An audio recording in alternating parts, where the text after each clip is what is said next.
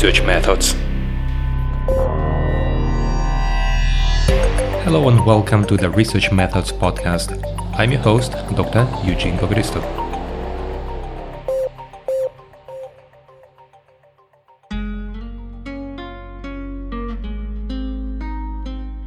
In our today's episode, we continue talking about the research models. We had already the research model with a direct effect. We had a research model with a mediation. We had a research model with a moderation. And today we're going to talk about a double mediation. Double mediation is nothing but a more complex version of the mediation model. If you remember our example, we assumed that number of ice cream cones has impact on the level of happiness of individuals. The more ice cream cones you eat, the happier you are. It means there is a direct positive relationship. We assume that this relationship is just positive for the sake of simplicity. Yet there might be a good explanation for this observation. For instance, ice cones, they contain sugar, and sugar makes people happy. In this event, we draw a triangle. We have the three squares, the one with the independent variable, the one with the dependent variable. They are related by an arrow, which has a positive sign. It means the more of the independent variable, the more of dependent variable. That is what we assume. And the third one is the mediator, which should explain why this relationship appears.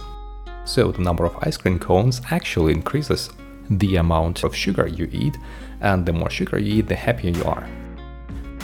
How can we make this relationship more complex? Just asking another question: why? Why does sugar make us happy? And the reason is that sugar increases the level of serotonin in your blood. And if the level of serotonin is increased, your brain starts perceiving the situation as more benign, more pleasant, and it reduces also the level of anxiety. What we do in this case, we just add an additional mediator and relate it to our dependent and independent variables. So we will have something like this. We have the independent variable, the number of ice cream cones, which is related to the level of happiness directly. Then above we draw another square, which is the level of sugar. And then we draw another square, which is the level of serotonin in your blood. And then we relate the last square to the dependent variable.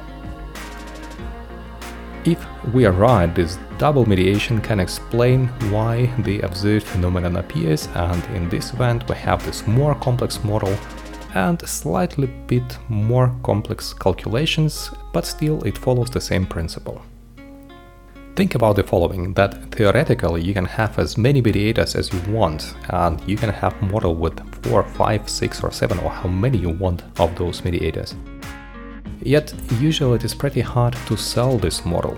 If you are a student and you try to write your proposal, then a simple mediation model or double mediation model is completely sufficient, because at the end you will have to add a lot of literature and make a very deep theoretical investigation of all relationship within all the mediators. It will just blow the limits of your work.